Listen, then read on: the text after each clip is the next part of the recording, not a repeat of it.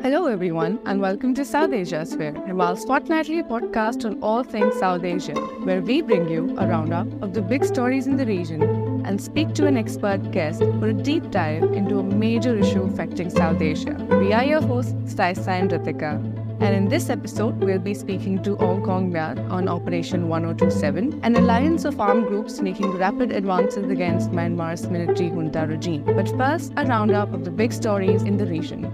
This roundup was recorded on 1st December and covers the news from 17th November to 1st December. On the 18th of November, the Uttar Pradesh government imposed a ban on halal certified items, with manufacturers being asked to recall and relabel some products. Now, this ban came one day after a complaint was lodged by a member of BJP's youth wing accusing halal certification units of issuing forged certificates.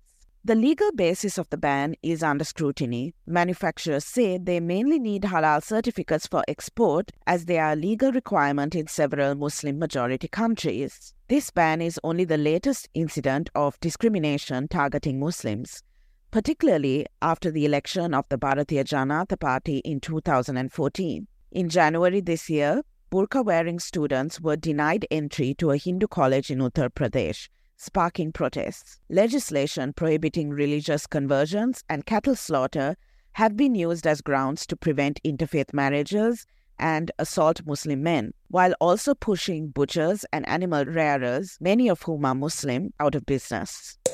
More than a month after numerous armed groups in Myanmar launched a coordinated attack on the ruling military junta, regime bases and towns in the Shan, Kachin, and Rakhine states and in the upper reaches of Sagaing and Mandalay regions have been seized. Rapid advances are being made thanks to a coalition between several of Myanmar's armed groups and anti-junta forces. The attack, dubbed Operation 1027, has exposed the weakness of Myanmar's military junta, which is retaliating with airstrikes.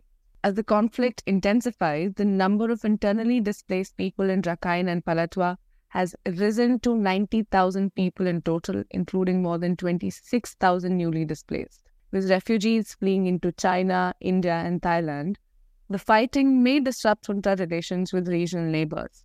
On the 25th of November, the Chinese military held training drills near Myanmar's border, indicating strains in its ties with the military junta. A week before, central regime-backed rallies were held accusing China of lending support to the armed groups. On the 29th of November, the U.S. Attorney's Office announced that it was filing charges against Indian Nikhil Gupta in connection with a foiled plot to assassinate Gurpatwat Singh Panun on U.S. soil. Panun, a U.S. citizen, is the founder of the separatist group Sikhs for Justice, which advocates for a separate Sikh state in the Punjab. Gupta was allegedly working with an Indian government agent who plotted the assassination from India before undercover agents from the US's Drug Enforcement Agency intervened. In response, India has said that it will form a committee to probe the allegations. The charges come just 2 months after Canada accused India of involvement in the murder of pro-Khalistan leader Hardeep Singh Nijjar. India rejected the claims and called on Canada to take prompt action against anti-India elements operating within the country. India and Canada paused talks on a proposed trade agreement, likely due to tensions around the killing, and diplomats were expelled from both countries. Khalistani activists were also killed in the UK and Pakistan this year. Thousands of protesters have been staging a sit-in at the border between Pakistan and Afghanistan for over a month. The protests come right after Pakistan announced that no one could cross the border without a passport and visa from the 1st of November. Nearly 40,000 traders who regularly travel between Kandahar and Chaman will be impacted by this new policy. And trade has been suspended for over 4 days due to protesters blocking the Chaman-Quetta highway. Protesters demanded to be allowed to produce their national identity card to make the crossing, as was the earlier practice. Pakistan's government has been adamant that it wants to tighten the regulations, attributing its decision to Afghanistan's unwillingness to tackle the cross-border militancy. And this reversal of their policy in Afghanistan also led to a deportation order impacting over 1 million Afghan refugees. The Maldives' former president, Abdullah Yameen, has applied to the country's election commission to establish a new political party the People's National Front. The move comes after reports of tensions within the ruling Progressive Party, People's National Congress coalition. Yameen was unable to contest Maldives' presidential elections earlier this year, as he is currently serving a sentence for corruption and money laundering. The election was won by Mohamed Muizzu of the People's National Congress, founded by Yameen. His move is reminiscent of the split in the Maldivian Democracy Party, now in the opposition, following disagreements between former Presidents Mohamed Nasheed and Ibrahim Soli. The turmoil and split in the People's National Congress adds to the challenges faced by Muizzu as the Maldives' new president. On the 20th of November, reports indicated that China was prioritizing the extension of the China-Myanmar Economic Corridor to Sri Lanka. Government sources said that a new shipping route would connect Sri Lanka's controversial Hambantota port to China's Chongqing province. On the 27th of November, Sri Lanka also approved a proposal by the China Petroleum and Chemical Corporation to build an oil refinery in Hambantota, indicating shifts in Sri Lanka's foreign policy due to dwindling foreign currency reserves. Despite this momentum, reports indicate that China-Myanmar Economic Corridor is beset by delays in Myanmar due to the ongoing violence in the Rakhine state, civil disobedience against the junta government, and the junta arrests of local officials and activists, and a shortage of electricity. Pakistan has formally sought membership in BRICS, the intergovernmental organization that includes Brazil, Russia, India, China, and South Africa. Pakistan's Foreign Ministry spokesperson, Mumtaz Zahra Balok, said that Pakistan could play an important role in furthering international cooperation. Balok added that the ministry hoped Pakistan's application would be accepted in the spirit of inclusive multilateralism. Analysts have said that Pakistan's inclusion in the grouping might be challenging as India is a core member, pointing out that Pakistan was previously excluded from a foreign policy dialogue on the sidelines of a previous BRICS summit in China. Pakistan's ambassador to Moscow said that the country was counting on Russia's assistance to support Pakistan's membership and was in contact with other member countries as well. On the 23rd of November, the founding editor of the Kashmir Walla Fahad Shah was granted bail after nearly 2 years in detention in Jammu. Shah was detained in May 2022 under the Draconian Unlawful Activities Prevention Act in connection with an article published in the Kashmir Walla in 2011. Shah's detention marked part of a broader crackdown on press freedom in India-administered Kashmir. Shah's detention marked part of a broader crackdown on press freedom in India-administered Kashmir, which has seen 8 Kashmir-based journalists detained since 2017. In August, the passports of at least 2 journalists were suspended, with the Indian government citing security threats. The Indian government has also blocked access to the Kashmir Walla's website and social media accounts. On the 23rd of November, thousands of Nepali protesters, led by the businessman Durga Prasai, clashed with police in Kathmandu. The protesters were calling for the restoration of the monarchy and the re-establishment of a Hindu state. Meanwhile, there were also rival demonstrations led by the National Youth Federation, the youth wing of the CPN-UML, protesting the incompetence of the ruling coalition government. Once an ally of Nepal's Prime Minister Pushpa Kamal Dahal, Prasai has taken an anti-establishment turn thought to be fueled by his outstanding debts. His slogans drew support from disenfranchised Nepalis, including those impacted by government loan policies who are looking for reliable political leadership, while the CPN-UML attempted to gain political advantage from public discontent with Nepal's government. And that's it for the News Roundup. If you're enjoying this podcast, please consider supporting Himal by becoming a member. We are a fully independent, non-profit media organization, and we rely on listeners like you to sustain and grow our work. You can see our membership plans at www.himalmag.com/membership. And we've included a link to our membership page in the episode notes below. And now it's time for our deep dive, where we bring in experts, reporters, authors, and field specialists to talk about the important and unseen layers of a big story. Today we have with us Aung Kaung Myat, a researcher with interests in nationalism, authoritarianism, conflict, and social media in Myanmar and the wider Southeast Asian region.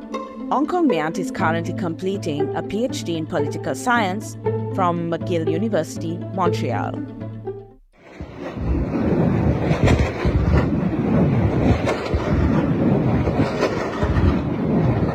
These shots, fired in Myanmar's northern Shan state at around 4 a.m. on October 27, are part of a series of attacks codenamed Operation 1027. The operation, initiated by the Northern Alliance, codenamed 1027 to mark today's date, comes as Myanmar's army struggles to suppress resistance to its rule. The military had seized power in a coup in 2021.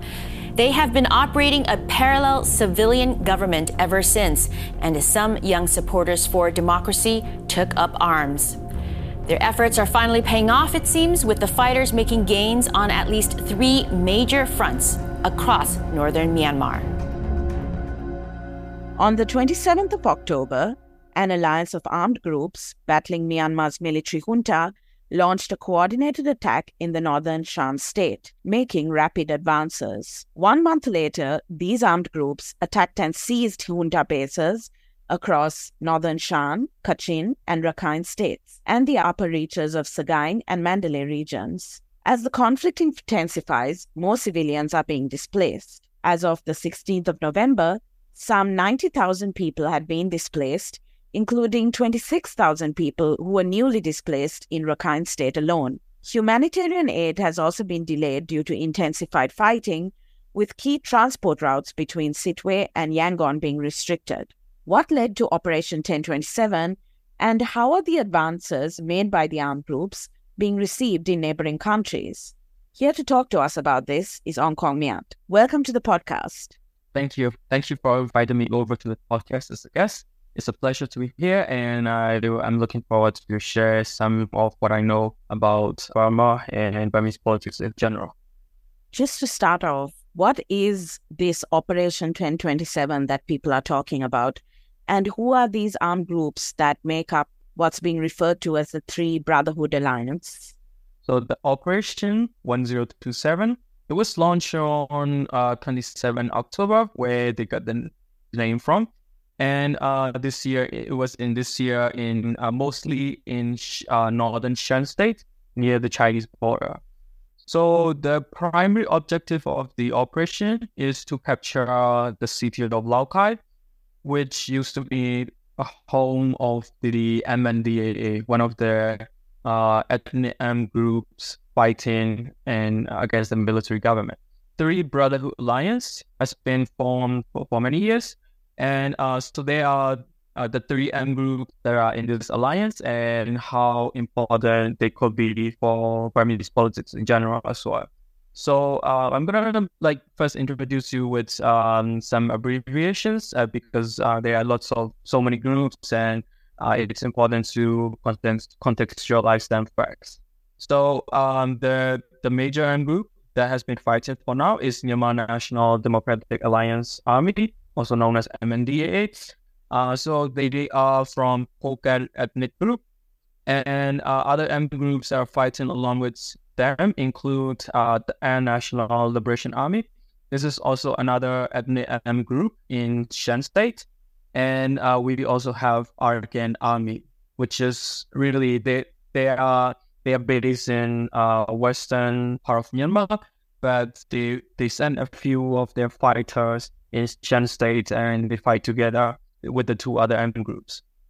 So the MNDAA has a long history of struggle in Burma. They were a splinter group which left the Communist Party of Burma, and the Communist Party of Burma has been fighting with the military government ever since the independence. In 1989, the Communist Party of Burma broke up into smaller ethnic armies, and MNDAA is one of them. So in the 90s and 2000s, they had a ceasefire with the government, but in 2009, they began fighting with the military government. Same can be said about the TNLA. They were formed in the 1960s with a different name, different leadership, but then they had a ceasefire in the 90s. But it didn't last long in the 2009, and they began fighting.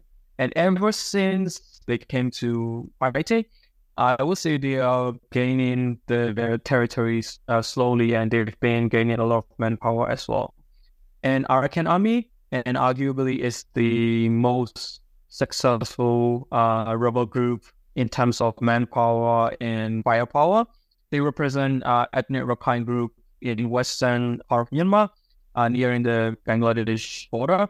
But they sent their fighters to fight along with. So these ethnic groups are fighting along with other more recently established armies. So these armies are anti-junta, anti-military government armies. And the difference is that the former ethnic armies, they come from ethnic minority groups, but the newly formed armed groups, they come from ethnic majority, mostly made up of young people who were angered by the military coup and military rule. So some of the armed groups that I mentioned to be fighting along with the Brotherhood Alliance include Burma People's Liberation Army, BPLA, and People's Liberation Army, PLA, and Mandalay PDF Group, People's Defense Force. So these armed groups, according to media reports, we know are fighting along with the more established ethnic armies. And there's been, a lot of reporting about the gains that these armed groups are making against the military junta. Can you tell us what the latest is on that front? What's new is that this is probably the first time in post-independence history of Burma where the military lost a lot of territories in such a small amount of time. So the operation was announced a month ago, and they've been gaining a lot of strategic areas in northern Shan states, including the border towns with China. So we need to also know about the context of military coup and popular resistance to the military coup that started in 2020 February. Like I said before, most people probably came across newspaper headlines about Burma in February 2021 when the military staged a coup against the popularly elected government led by the NLD. So there have been hundreds of thousands of people out on the streets. They protested against the military rule and military dominance in the society in general. And they faced very brutal, harsh crackdown by the military. Soldiers opening fire against the protesters, and there's been just reckless, bloody violence on the streets. Many young people, they decided to go to the ethnic groups and decided to take up military training. So the resistance has been going on for quite some time. But of course, because they are very new to the resistance, they have been not very successful. They can conduct guerrilla warfare, as it has been the case in the middle of the country and also in the southeast of the country. It's not an overstatement to say that the military government, which calls itself the State Administration Council, their troops have been stretched thin since the coup in 2021. So there has been little public support for them. There's in fact very public anger towards the military for their brutal crackdown on protesters. So the Operation 1027 have occurred in the context of all these political situations. The alliance captured today up to more than 100 positions of the military government in northern Shan State and in other areas as well. So the alliance also controls several highways, and also they managed to destroy the bridges to make sure the military could not send in the reinforcements to their troops. So there's also synchronized offensive in other areas. They have been making public statement that their offensive against the region will come in waves. So they have been fighting in Kachin State in the north, the Gai in the middle, and then Rakhine and Chin States in the west. But if they secure the state capital, that means the entire state will be under the control of the resistance. Thank you for that. Something that maybe hasn't been reported as much internationally is that the Brotherhood Alliance has announced that one of its aims is to eradicate what it calls cyber scam syndicates in the Kokang region. Can you tell us a little bit about these scams and why they are focusing on this issue in particular? So to understand it, we probably need to talk about particular relationship between the ruling military and the militias, or what they call it, Border Guard Forces, BGF for short. So the military has been fighting the ethnic armed groups for quite a while. And one of the strategy that they use is they know that their soldiers who are basically recruited from other parts of the country, mostly from ethnic majority Burma Buddhist. So their soldiers are not very familiar with the territories of the ethnic groups, ethnic minority groups. So they decided to make a deal with the militias group in the region. So what they do is, so these militias groups agree to be under the command of the military. They're not under complete control of the military, but still they follow their orders to some extent. So in return, they their leadership, the leadership of these militias groups, known as BGF, they can operate businesses in many parts of their economy. So initially, they are in mining, trade, also they engage in illicit economy, and they slowly move towards casino business. They built casinos, hotels near the Thai borders in the Kenyan state, and also in Shan State near the Chinese border. And these casinos are, as you can imagine, unregulated. So during the COVID, they lost a lot of the businesses, tourists can come in. So as a result, they put a lot of their gambling businesses online. And from there, they went to the scam businesses. So what they do is they use a lot of these online apps, social media, to scam people. They might be just calling people's phones. They've been scamming and trying to traffic people into their casinos, and then they just lock them down. Basically, just use these people as these are victims, but still they use them and they force them to scam other people. So that has been their main business model. So needless to say, it caught the attention of the Chinese authorities, and they have been trying to crack down on these scam centers, scam businesses. So what I think happened, I don't have solid evidence, is that the MNDAA, the rebel group, probably made a deal with the Chinese government. So they want the Laokai city back because this is their home as recently as 2009. So they wanted the city back. And in return, the Chinese government probably give their tacit support to the rebels because the militias who control the city currently is just causing a lot of instability for China. So they don't want it to torture Chinese citizens. They even kill Chinese citizens. So they want the leaders of these scam businesses. And there was some interesting media reports about who ran all these scam centers. So they're basically 4 influential families who operate these scam operations. And surprisingly, they not only run these scam operations, some of their relative, their sons, they might have their son as the head of the BGF or Burmese police force, and some of their family members are actually the MPs of the military affiliated USDP party. So as you can see, the business people who are behind the scam operations are very intertwined with the military leadership. The Chinese government wanted there for a very long time, but for SAC, they are unwilling to turn in their own, their BGF leaders who work for them. And to make my point, one of the scam businessmen, he received an honorable title from the SAC chairman Miao recently. So the military need BGF to keep in check the ethnic rebels.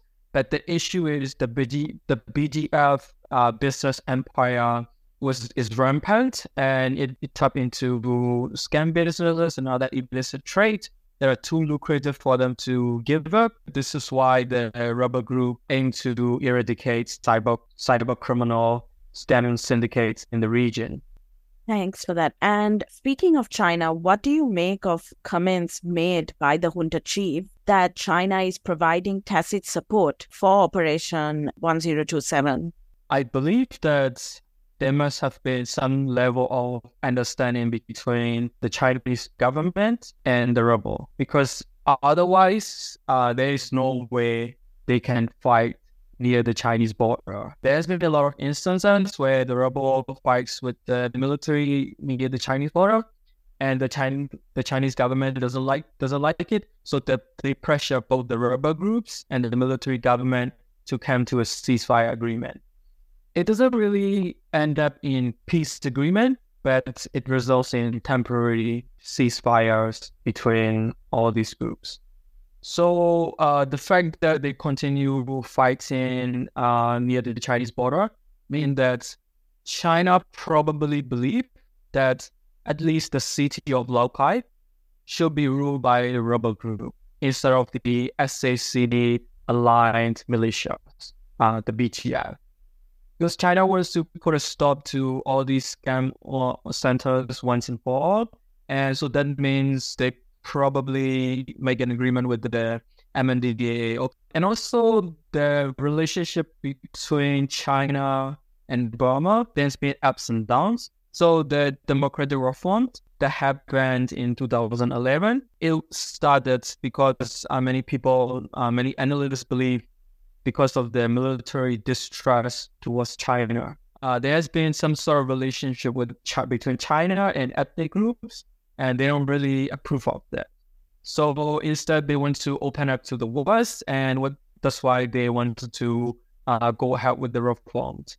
And during the NLD government, the government led by Aung San Suu Kyi, they have a good relationship with China to a certain extent. And then when Rohingya crisis happened, it pushed them towards China even more, because China is the only country perhaps that is a bit more understanding towards the leadership when it comes to the Rohingya genocide.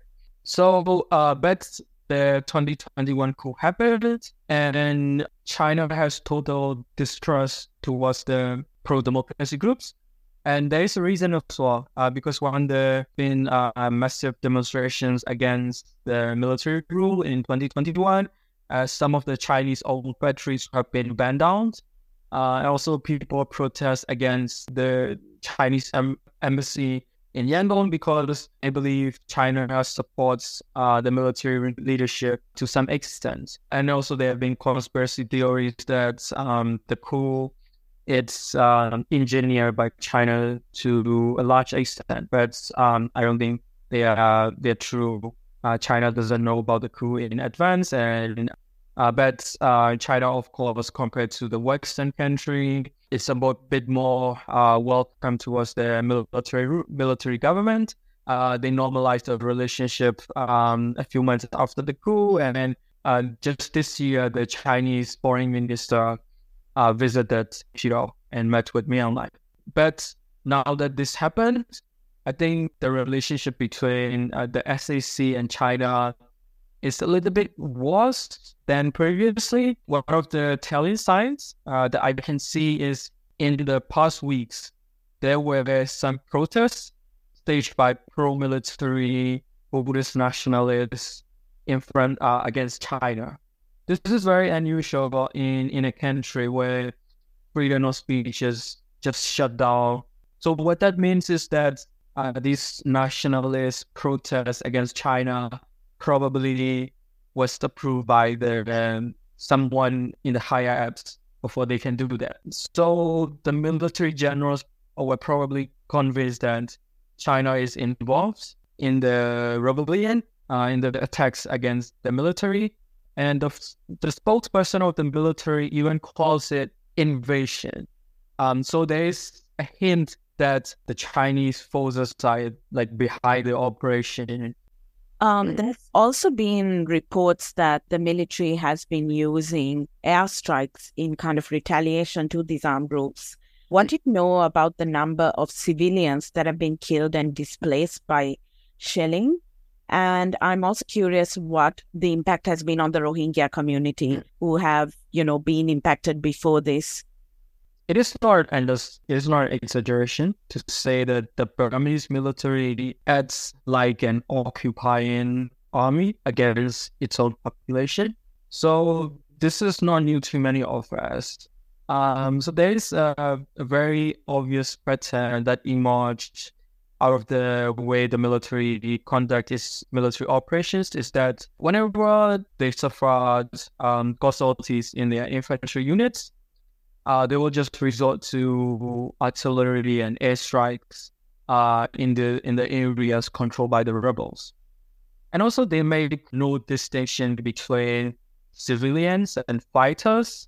And also they've made airstrikes, artillery strikes on refugee camps, residential areas for quite some time. So in the drylands, which is in the middle of the country, PDF or LDF has been fighting with the military, and as a result, many people have to flee for the first time in their life. There are some refugee camps set up, and some people had to just go and live in the jungle because they are afraid of the airstrikes. And similarly, there have been a lot of displacements going on in Kachin State, now in Shan State, Rakhine State as well.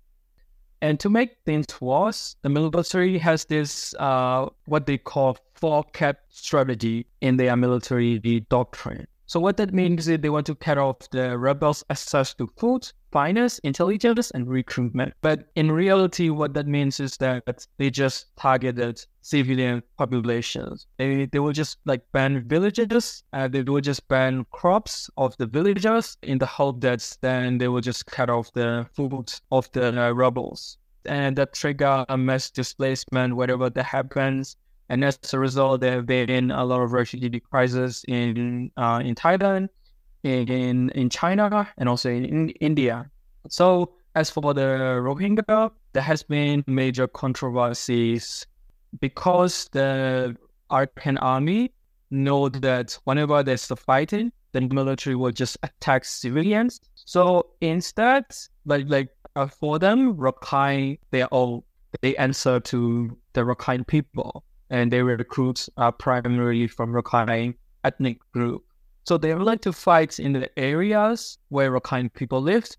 Instead, they fight in the areas where they are Rohingya villages. Yeah. So when that happened, it's a bad news for Rohingya villagers. They have already faced the genocides previously, so they needed to run and flee to other areas.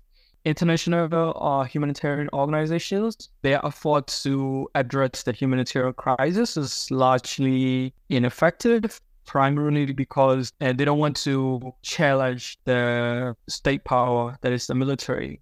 So their humanitarian efforts are quite limited, but most of the refugees or internally displaced people, they mostly rely on the CSO, the local humanitarian groups and CSO that have friendly relationship with the rebels. And you were speaking about how in recent weeks, people have been fleeing, and they've been fleeing across borders and into countries like India and China. So what has been the reaction from these countries to, these advances being made by armed groups, particularly given there's, several ongoing infrastructure projects along the border?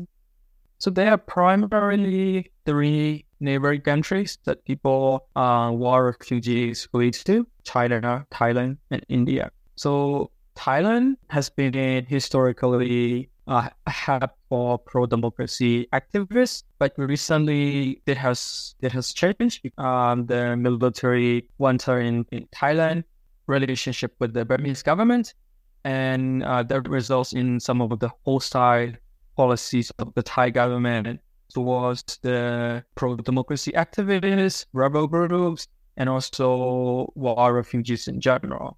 So as for China doesn't like instability in its border. It's been very open about it. And also because China has all these important infrastructure projects from the Belt and Road Initiative, they are one of the foreign governments which acknowledged the military government SAC in the first few months after the coup. And that course, because of the China support toward the military government, that initially earned a lot of anger from the pro-democracy groups in Burma. But because of the recent fighting, there are a lot of refugees coming towards the Chinese border. So as for India, their local Mizoram government is very friendly to refugees because of the shared culture and ethnicity. But of course, the national government of India is very hostile towards the rebels. I think their official policy so far is that they just want to work with the SAC, and what that means is that they're very hostile towards the rebels and anyone affiliated with the rebels. There's also been some discussion about how Operation 1027 opens the door to a new political template for Myanmar. What do you think that might look like, given the different aims of all these armed groups who are involved in the operation? Ever since the coup and the resistance to the coup occurred in 2021, so there's been a lot of analysis on regime collapse, whether and how SAC, the military regime, can collapse. So there's been a civil disobedience movement going on ever since the coup. So the government employee desired to strike against the military government. They no longer work for them. And the security forces also join in. So according to the watchdog organization, there have been over 8,000 members of security forces who decided to defect from the military. So these security forces come from the police and armed forces. So in Burma, the police is under the command of the military, and they are essentially treated as soldiers. The problem is police members and soldiers, when they defect out of conscience. They no longer want to associate themselves with an army that desires to kill its own people, peaceful protesters. So that's the major reason that they defect. But during the Operation 1027, what we see is we're seeing for the first time, perhaps first time in the post-independence history of the country, that soldiers are surrendering in a large group. That is very unusual. So one of the question is if the defection continues, and because there's been such a low morale in the military, we could perhaps see positive trend towards the regime collapse. Of course, the realistic interpretation of the recent events is probably more to do with the regime collapse might not be in the faraway future, but the recent collapse of the regime troops that are very rapid, it's probably because the SAC want to consolidate all its troops in one position. And also one of the skepticism about the resistance in the media and in the analysis is that all these armed groups, they have different aims. So for instance, the ethnic armed groups, they only care about their own territories. They want to have autonomy in their own territories, whereas the newly established armed groups like PDF, LDF, they want to just topple the military government once and for all. And also one interesting thing is the strategic location of all these armed groups.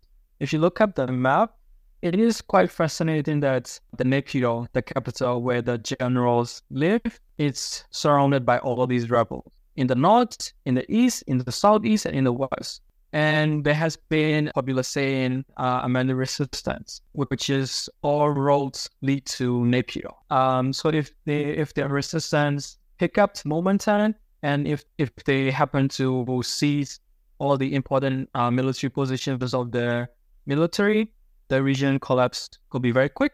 But of course, there is a very hopeful reading of the situation. The more realistic interpretation will be that the rebel might gain some territories, but the military will continue to fight. But what that really means is that there's been a renewed hope for the resistance.